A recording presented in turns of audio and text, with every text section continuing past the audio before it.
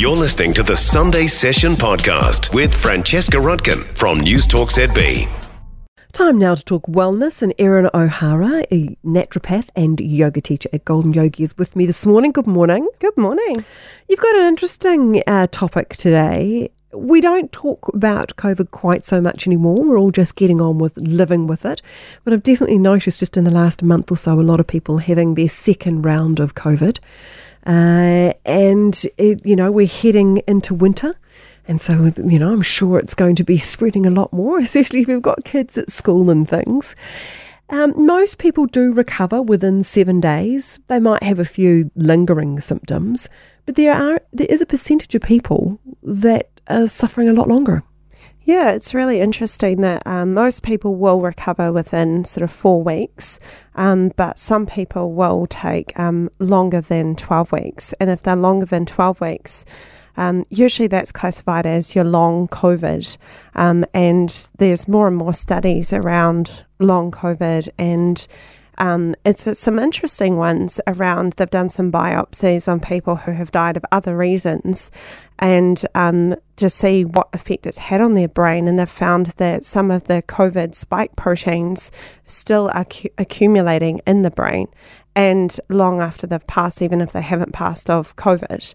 And they're wondering whether long COVID, because obviously it's something that is new. So we've got to remember that it's not something that we've had and we're used to dealing with for years and years and years, and there's not lots and lots of research banked up, that it's really something new that lots of universities are researching of how we can support people who have the long COVID symptoms.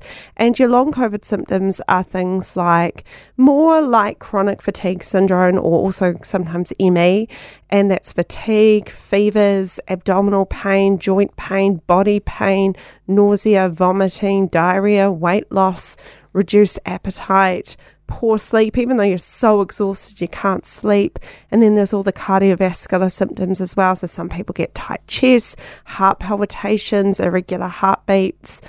So there's such a big range of symptoms, and that's where it's quite hard to even kind of treat it, because there's not just one sort of set little list of things that you're treating, because it is very different from person to person. And I suppose we haven't had the time yet to see if there are any connections, if there are any with symptoms to a certain demographic or gender or anything. We haven't been able to. They're trying to do the research now, and there is research showing, like Oxford University found that 10% of people getting COVID have long COVID symptoms, so their symptoms linger on past 12 weeks.